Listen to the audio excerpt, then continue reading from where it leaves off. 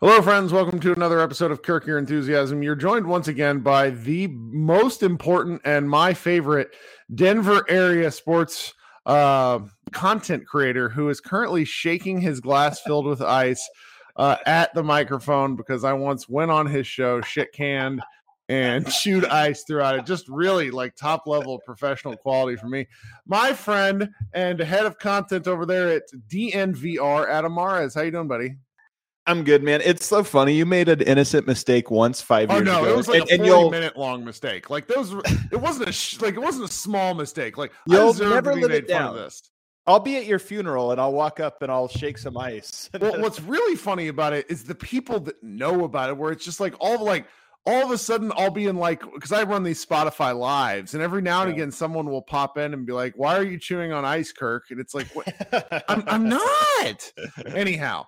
So Adam, I kid you not, actually texted me this, guys, about 20 minutes ago. I should warn you, I'm prepared to spit some hot fire, and your Slovenian audience is going to anoint me king. I don't really care that I read our texts on air.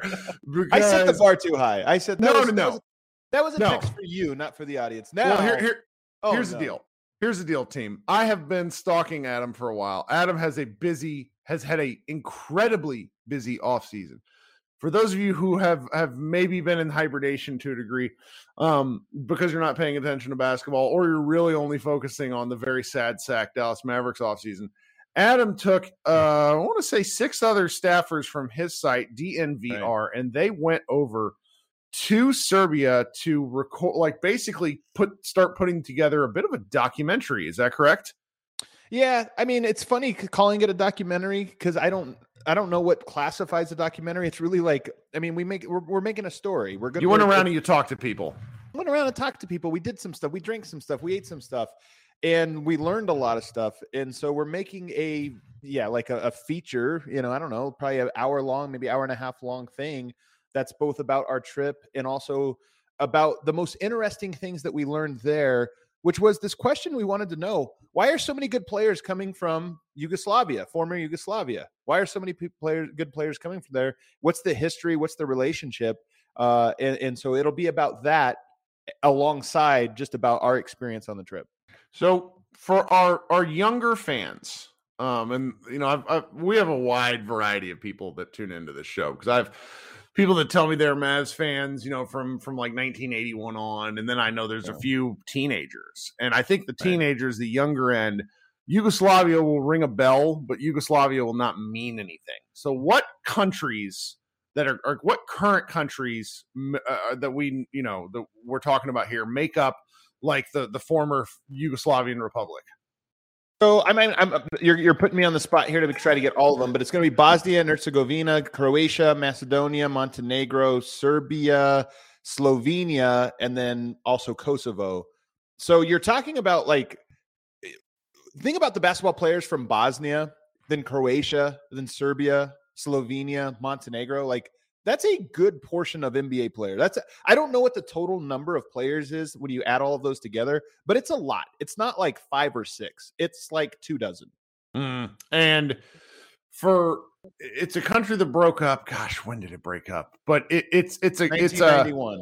1991. It's the kind of country that had things, had they not broken apart following like the Soviet Union downfall, and if things have worked out differently, it's the sort of grouping of countries that very, very quickly and easily might have put the United States on firm notice in terms of basketball superiority. So I already have to interrupt you here, Kirk. I'm already going to have to interrupt you here because This is part of what's fun. And I've told this story, there's going to be a lot of people tuning into this just when they see me on Twitter, they're from Serbia that are tuning in. Sure. And I'm telling the story, I think for the second or third time, but it's a great story. It's a great story. And it's going to be a story I continue to tell, including in documentary form. But one of the things that shocked me when I was out there and talking to people, 1991, the 1992 Yugoslavian team never existed. Yugoslavia is starting to fall apart. But had it existed, some high-profile people believe it would have truly challenged the Dream Team. That this was a team that was like, hey, the Dream Team was awesome, but they were kind of just like we've seen in 96, 2000, 2004, kind of thrown together, collection of guys. It's a single elimination game. And Yugoslavia had a team that was like forged, that had been together. And let me tell the story here. 1987, this team comes together for the FIBA World Cup, the U19 FIBA World Cup. They go off and do this incredible training. You have Vlade Divac, Toni Kukoc, Dino Raja.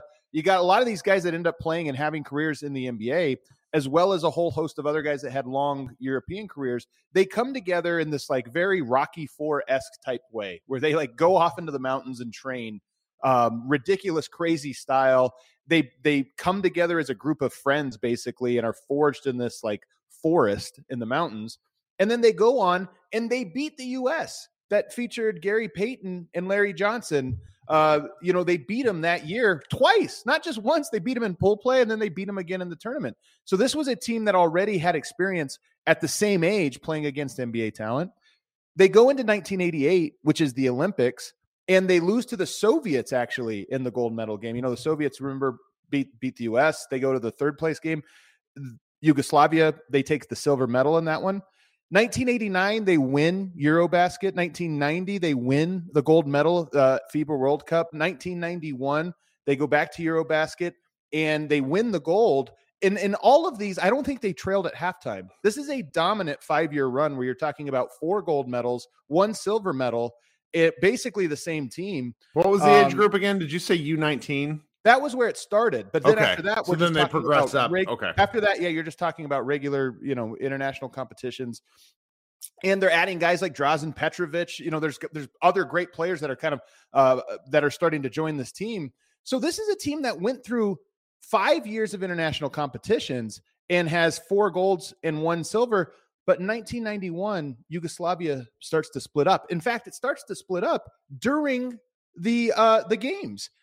In 1991, in the semifinal game, one of the Slovenian players has to flee the team because all of a sudden he's at war with the rest of Yugoslavia, and he flees. They go on to win that medal. And in 1992, when the Dream Team, obviously, they go to Barcelona, the Yugoslavia, which is basically now Serbia and Montenegro, it's starting to fall apart. Croatia, Bosnia, they're all starting to go independent. The wars are breaking out. In 1992, they're banned. They're sanctioned. They're kicked out of the games. They're not allowed to compete. 1993, not allowed to compete. 1994, not allowed to compete. Why? Again, there's a war breaking out. And the international community is kind of looking at Yugoslavia here and saying, hey, and it's interesting. And look, you're going to get a lot of comment and a lot of feedback. I kind of want to remain apolitical here. Sure. Because Croatia was allowed to play in those games. In fact, Croatia took the silver medal, I believe, in 1992 against the Dream Team. They lose by like 18 points or something in the gold medal game. But it wasn't 50 like every other team was. And that was just Croatia. That wasn't all of Yugoslavia. That was just one of the sort of nations that made up Yugoslavia. But Serbia's not allowed to play. Well, actually, at the time, it's Yugoslavia, but it's basically Serbia and Montenegro, what Serbia and Montenegro are today. 92, 93, 94, they're not allowed to play. In 95, they're finally allowed back in. It's Eurobasket. And it's just, again, Serbia and Montenegro, basically. It's still Yugoslavia, but you're missing all the guys from Croatia, Slovenia, these other Bosnia, these other nations. You're missing those guys. But just that team goes as an underdog, upsets Greece. The games are in Athens, upsets Greece in the semifinals, and then has a major upset over Lithuania that featured Sarunas Marciulionis and Arvydas Sabonis and Arturas Karnisovas. Like these guys. What year was that? 1995 Eurobasket, and one of what is widely considered one of the best European basketball games ever played.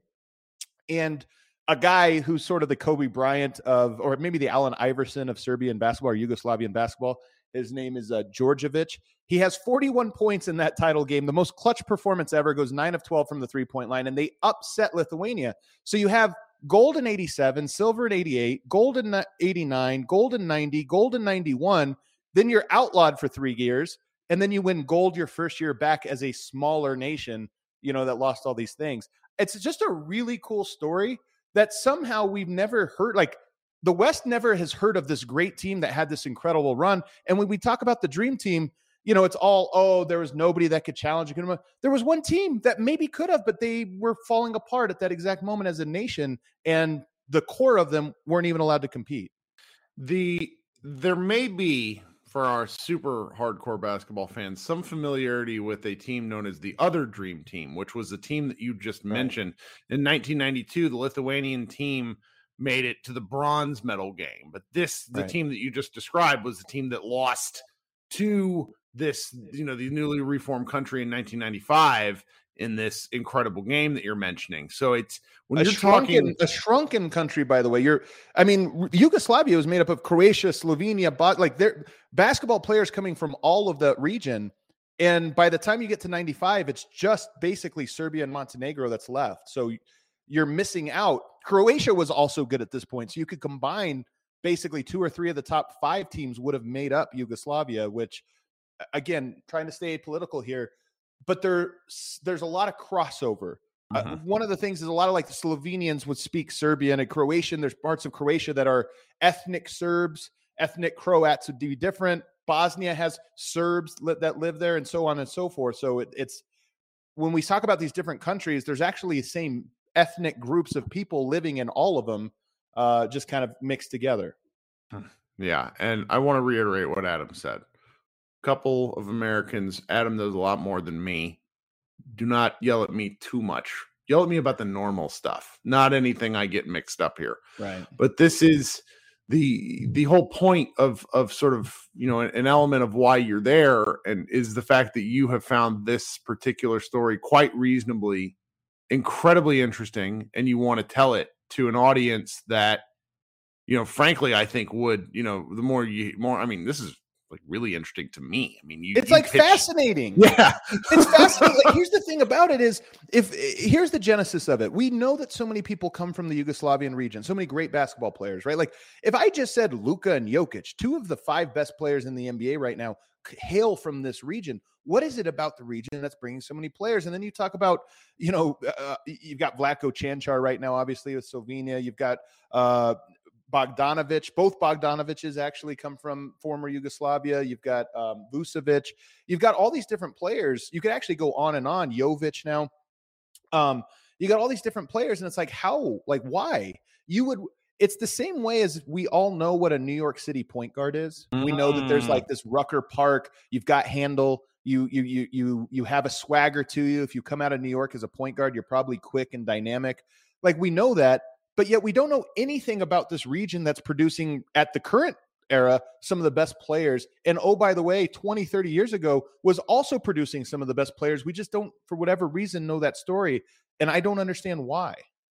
Yeah. I mean, in a world where we have so much access to all sorts of video of information, it's pretty wild to me that, you're sort of, I don't want to say you're telling it for the first time, but I think you might be telling it to an audience that has been flooded with international basketball for the past 10 years. And somehow this element of it has always managed to remain quiet. I mean, there was a picture, and I think you'll remember this, from the bubble where all sort of like the Baltic region players got together to have dinner. And I don't want to say anything out of school here, but it's like, a lot of those guys, in theory, what you're saying here is, in a different time, had things broke differently in the political stance. These guys all could have hailed and played on the same national team.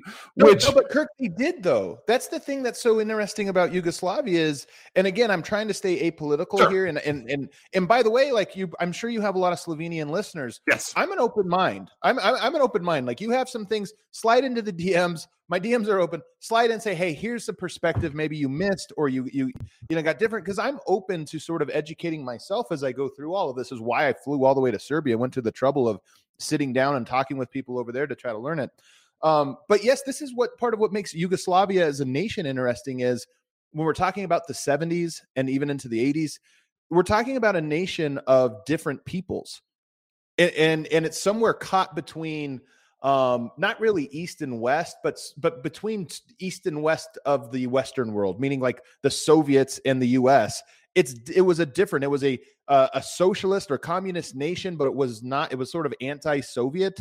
It's like Orthodox Christianity is in the region. Not, we think of Catholicism and Protestantism as like the 2 pillars of Christianity. There's this third arm, Eastern Orthodox Christianity. So Yugoslavia actually represented this sort of third rail of like Western society, I guess. That's kind of interesting. And they made up with various religions and histories and cultures. They made up this like unified nation for many years before ultimately falling apart in a very bloody and horrific way. Jeez. So we've talked about we've talked some history. We've talked some heavy elements of this. I want to hear about the trip in terms of I follow you on Facebook and on Twitter. We're friends. We've been friends for a long time. This seemed like the absolute trip of a lifetime for a lot of fun reasons too. So why don't you tell my audience a little bit about some of what you experienced both culturally and from the fact that you got to go to an absolutely stellar Greece-Serbia game, which looked to me like one of the coolest live sporting events a person could go to. Kirk, it was, because this was a World Cup qualifying game, not to be confused with Eurobasket, which begins in a few hours here. Slovenia, I think, is the very first game played, or second game or something like that, that's playing. But Eurobasket starts, but before that, you had World Cup qualifying. These were must-win games for Serbia and for Greece. They're playing against each other. Only so many teams get in, and the way they qualify, I don't want to go into it. The way you have to qualify is really, we've talked about it on this show. Yeah, it's so dumb. But nonetheless, you control what you can control, and both teams could control this moment in time when they had their best player. For Serbia, Jokic. For Greece, they had Giannis. And they played this game in Belgrade. And, Kirk, I kid you not, I was the only person there from the U.S. covering the game. I don't understand this. We watched Bronny James on ESPN, regular ESPN. We watched his like high school games. We watched LeBron goes to the Drew League and plays against some Joe Schmoes, and it's broadcast everybody, and it leads SportsCenter. Giannis and Jokic are the two best players in the NBA. They're the two reigning MVPs. Jokic 2 times, Giannis 2 times. These guys are going at each other in a game that means everything. The intensity was at 100. The atmosphere was at 100. And oh, by the way, loser might miss out on the World Cup. Almost certainly will miss out on the World Cup.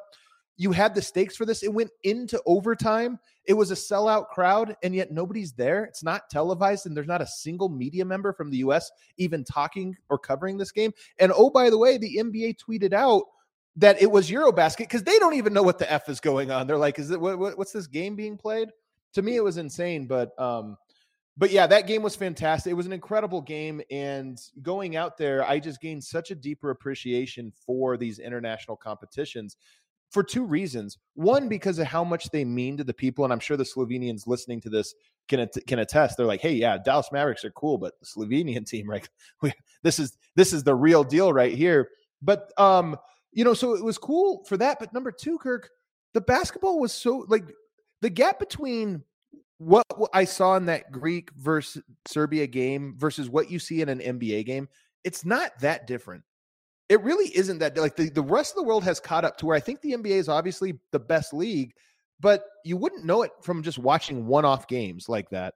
The competition was great. It was a phenomenal game. It was like a playoff atmosphere because it meant so much. It was so important, and it went to overtime. It just didn't disappoint. Yeah, and here's why. There's a couple of items from that game that I want to talk about that are extremely important. Giannis and Jokic played each other, and I think at the moment, in terms of, look, this is a Dallas Mavericks podcast, but we have to be honest with ourselves. In terms of both sides of the ball, these two are the 2 best players on the planet. I'm okay saying that. I'm gonna get crushed for this. I think Luka's right there, but Luka's 23, so it's okay to say he has some areas to improve, right. And maybe this will be the year that he does it defensively. But there were some one-on-one matchups, some highlights where Nikola Jokic absolutely put Giannis Antetokounmpo in prison. There was a shot from the right wing baseline area, nearly 3-point line, that is one of the most difficult looking shots. No, it was a 3, Kirk. It was a 3. Was that a corner 3? Kirk, not only was it a 3, it was effectively the game clincher. Like the shot he put, we call it the Sombor shuffle, right leg, right insane. Hand. And it was like a 180, so it was like a turnaround fadeaway Sombor shuffle from the right corner 3-pointer, and he drained it in Giannis's eye like it was nothing. And when you watch it, he starts running back on defense halfway through the shot. Like he shoots it and it's like, oh yeah, that's good. And it's just like to see that in Serbia in the largest crowd in World Cup qualifying history, to see it like him hit a clincher like that was just otherworldly. He also put Giannis in a post move. Very few. Frankly, I don't remember anybody that's moved Giannis in the post quite like this. And was that, you know what shot I'm talking about? It was like in overtime where he just basically backs him under the basket like Shaq used to. And it was funny. This was actually in overtime. And he, instead of laying it up, he kind of, you can't see this because it's not video, but you can see it, Kirk. He kind of just goes like, spins the ball like that as if to say, easy. You know what I mean? Like rather than just kind of put it in or whatever, he did a little almost trick shot just to be like, yeah, I buried him all the way under the hoop. And it was so dope. Yoke, I'm telling you, man, the stories have come out about Luka. You know, he was allegedly photographed smoking heaters and drinking beer, this or that. Jokic was on that same path up until he was about Luka's age. And since, I don't know what clicked in him, but he just started getting in shape a little bit more every year. And this that I saw the other day, and I saw him in person. He looked good. And was even able to catch up with him very briefly. But he looks to me as athletic as I've ever seen. Like the guy just absolutely, I know the fat label is going to follow him his whole career, but I look at him and I'm like, this dude has a 6-pack. This dude has a dunk where he cocked it behind his head. He's somehow become a very good athlete. And he's a 2-time MVP. I honestly think he's going to have his best year next year. So this is kind of a nice transition to talking a little bit about Jokic and maybe a little bit about the Nuggets, though I can tell you're kind of bored with the Nuggets as a concept just because you're still on this European basketball high. But I mean, I have to do it. I have to do it. So one of the things about Jokic, and here's the deal, guys. I know lots of NBA people. It's been my deal to become friends and get to know lots of NBA media people. Adam was in on Jokic as the earliest by at least like 2 years compared to every other Nuggets person I know. He was annoying about him in group chats and podcasts. He's just like, look, this is one of the better. You're like, this is one of the best basketball players I've ever seen. And this is when, what's the guy up in Portland? But Bosnian gentleman. Nurkic was still kind of the starter and whatever. And so you've really got to see the whole ride with Jokic. And it's really something to watch this guy play basketball because I think, and please tell me if I'm wrong here, I think once he's on the court, he loves basketball as much as he loves anything. But the process of getting to the court, the media, the bullshit, the fandom, he seems to kind of be over that. Is that a fair assessment? It's not even that he's over it. It's that he never was into it. Like he never had to get over it because he never wanted it. And I'm telling you, Kirk, after this trip, I have a little bit more of an understanding and appreciation for why. I talked to some former players that played for the national team, that played for, the professional teams out there, and they all kind of had the same answer. And they're like, we just don't think that way, guys. Like I asked one guy, he's known as a dunker. I asked it for Red Star, which is one of the teams in Belgrade. I said, like, what was your best poster? And he's like, I don't know. He's like, guys, I don't think like that. I don't know. Like basketball, I don't think about what I did. I just think about what we did. And I swear, I know it sounds corny and like it sounds like Hoosiers or something, but it's not. It's honestly just the worldview. It's the perspective. And I think that's what Jokic is. All the kind of questions the media typically asks about like individual performance and toughness and leadership and all this stuff are like, he's like, what the hell are you guys talking about? It's a group project. I don't know. Why are you asking me about my post move? And I honestly think that's how he is. He doesn't want any of the fame. He doesn't want any of the media attention for sure. He just doesn't care about any of that crap. But I would say this.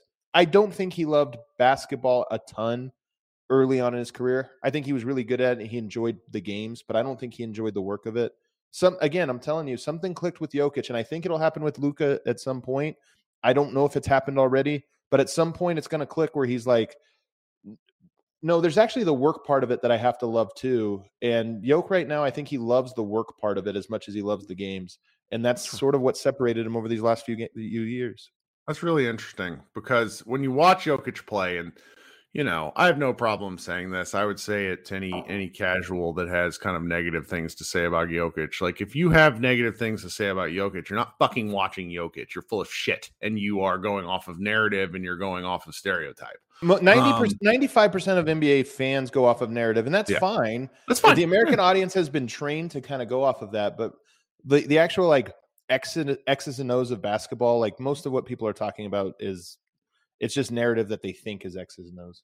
Well, and that sort of allows sort of a decent pivot to the 2022-23 Denver Nuggets, who are in theory getting back a healthy Jamal Murray. Now, healthy might be there's a range of outcomes here, but he is an outstanding basketball player, and him even at a different speed is better than no Jamal Murray at all.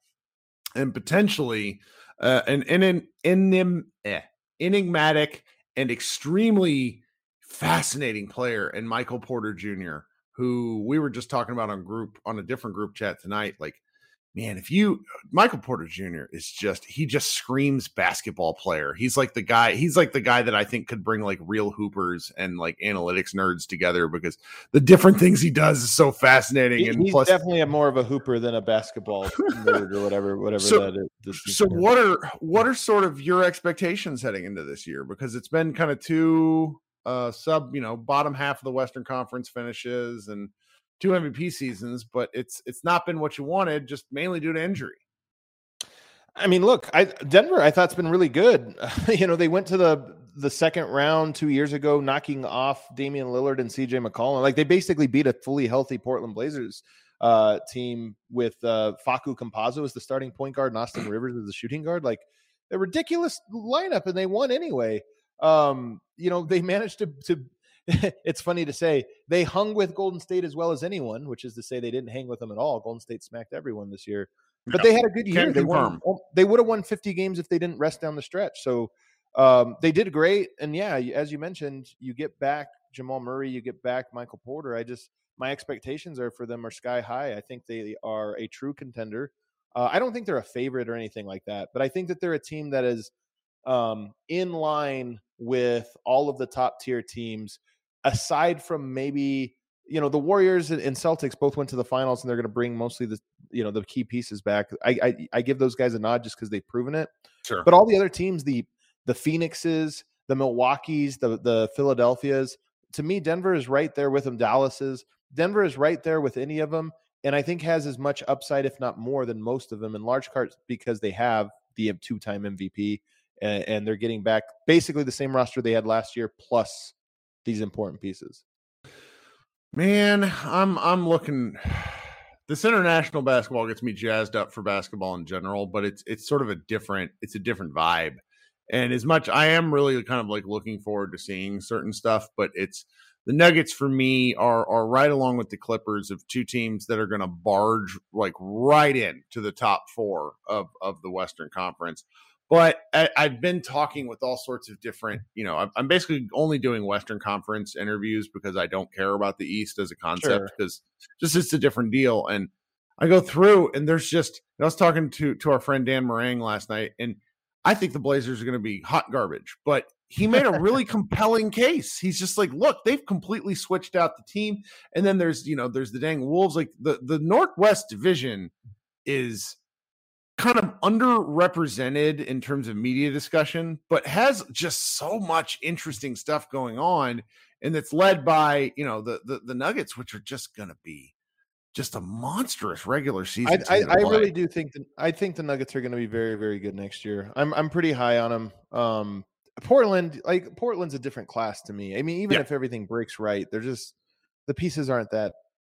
They're just no longer going to be gutter. Like, they're just no longer going to be bottom of the barrel type thing. They're going to be a team that you actually have to pay attention to play well. And, it goes. An unproven coach though, too, Kirk, and Chauncey's my guy. He's like, he's basically Mr. Denver, but I'm not exactly impressed with what's happened with that team so far. And you're talking about, to me, Portland is one of those teams that I wouldn't be surprised if we were like, wow, I thought that was going to be a lot better. Like, we're at Christmas and we're like, wow, I thought they were going to be one of the players.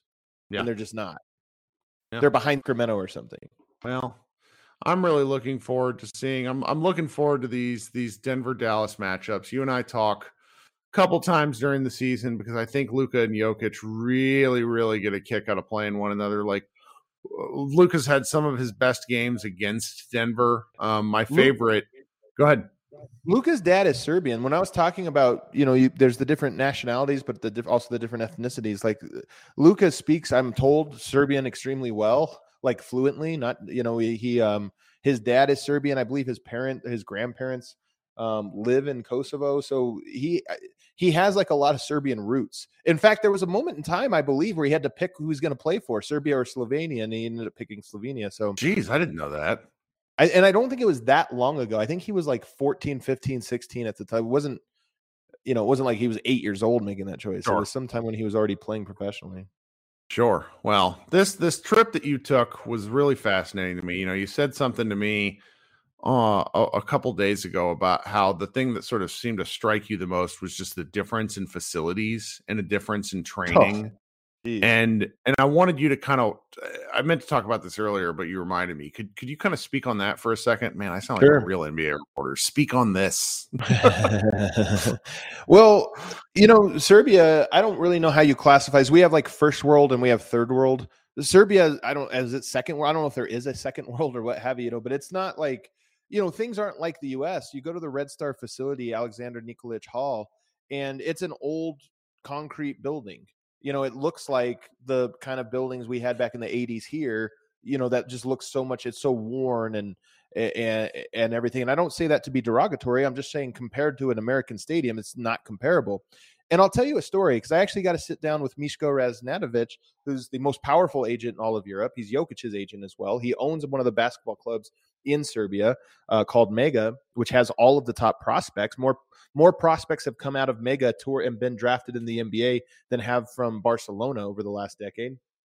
So which is like one of the top programs. So I was sitting with him and he was talking about how Jokic got to the States. And he was in Mega. Denver had drafted him and stashed him for a year. He wins the Adriatic MVP. And the Nuggets fly over. Jokic was about to sign a deal with Barcelona. So he was going to go from Mega, play at Barcelona maybe 1 or 2 years, and then come over to the Nuggets. And Arturas Karnisovas, who's now the GM in Chicago, but he was the assistant GM at the time, he went to Miško and he said, we need to bring him over now. And Miško said, he's not ready. Like, let him grow into more of a player. He said, why is he not ready? He said, well, physically, he's going to get eaten up. He said, that's right. Skill-wise, is he ready for the NBA? He said, yes. He goes, exactly. The only thing he has to do is work on his body. And is he going to work on his body in Serbia or the U.S.? And it's like, well, of course, it's going to be the U.S. because that's here in Serbia. We don't have that infrastructure. So I say all that to say that to me is, I think, one reason you see Euros, especially those that are not coming from France, Spain, the UK or whatever, maybe Germany, the ones that come from other nations, I think it doesn't seem that there's the infrastructure in place right now that's up to the standards of NBA in terms of nutrition, in terms of physical training and those types of things. The US obviously is, sometimes teams of doctors. It's like sports science. It's not. They've got scientists out there just trying to like grow muscle mass on people. And so it's just a different level. And so I think that's why you see some of these Euros come over. And by the way, it's probably a reason that you see guys like Luka that still have bad habits, because in the NBA, you go to Kentucky and you have a nutritionist on staff and you have a trainer. You have all these people that are teaching you these things and they're telling you, hey, this is important. This is how we do things. If you don't do them, you're off the. I don't think you get that in Europe. And that's probably why some of these guys come in with bad habits that take a little bit longer. Right. And the funny part, I held a live show earlier today, and Luka's weight is it's a gross topic, which constantly gets talked about. My favorite thing is I'm just like, guys, we're talking about a guy that's been to 3 straight all NBA first teams and you're bitching about his weight.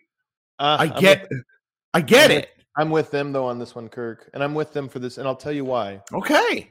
Because at this level, like Luka is great. His floor is greatness. Like that's his floor. Yep. But what are you talking about? Winning a title. And what you're really talking about, and I learned this with Yoke because I was arguing this 5-6 years ago, kind of on your side with it, just saying like, hey, he's great. Yeah, but he makes it work, But when whatever clicked in Jokic that he decided just to become the best version of himself, he went from being the 7th best to the 1st best or 2nd or whatever it is you want to. MVP. And it's not that much, but it's enough that it's meaningful. And I feel the same way about Luka. He's good enough to get into the Western Conference Finals, albeit in a year where there was a lot of teams that were down and injured and what have you, but it doesn't matter. Yoke made the Western Conference Finals. People said the same thing. It doesn't matter. You just make it, you make it. He's good enough to go there. But Luka's such a talent, 23 years old, doing the things that he does, that his ceiling is actually greatest player of all time. Like, he's 23 years old. His ceiling is the best player ever. So can he do that by the method, the path he's on? Probably not. It's going to take him becoming the best physical version of himself. And I do think that that's going to click for him at some point. It probably is. It's probably going to have to cost him a little bit of pain. Sure. Well, and you know, I've had international fans, Slovenian fans talking about this, how in international competition, since winning Eurobasket, Luka's finished like 4th repeatedly in international competitions. And when I say, like, I kind of throw my hands up about it, not because I think he's good enough. It's mainly because me as a commentator, I can't actually influence him. Of course. He doesn't, you know, so it's like, it ends up like I have to kind of curb my language because I don't want to come across as inadvertently nasty when, like, what you're saying, it makes a difference. I mean, it's what took, like, the little instances of drive is what took Dirk Nowitzki from a good player to an all-timer. He's getting his jersey retired tomorrow by FIBA, by the way. Oh, that's so cool. And oh, by the way, it also cost an enormous amount of pain. And I'm telling you, the longer I follow this sport and the more I do this, the more I realize that there's a real, like, anger and pain and sadness that underlies all of the greats. And sometimes it can be an unhealthy amount. Like, you know, like Kobe might have made that a maniacal amount of, like, anger and pain that drove him, and maybe in an unhealthy way even. Michael Jordan may be the same thing. But the Dirk story is such an interesting one because I do feel like in some ways it cost him more than he possibly could have imagined, in a good way. Like, I think he overcame it, but I'm saying it cost him so much to unlock a part of him that was even greater than he realized. Man, you were not full of shit when you said this is going to be a great podcast, and you're coming on my show. Man, just Adam bringing the heat. Guys, this is Adam Mares, DNVR. I really cannot recommend their YouTube channel enough. They do the kind of stuff that I wish me as a part-timer could do because they have a great community, great fans. I really recommend going and checking out their YouTube page, their website. You know, you guys have subscriber options. They formed a heck of a community, something that I am extremely envious of. Adam, do you have anything else you want to plug before you get out of here? I would just say just go to our YouTube page, especially if you're interested in our trip. We did some really cool podcasts, but there was also these vlogs in there. They're like 10 minutes long, and they're just kind of like, hey, here's what we did today.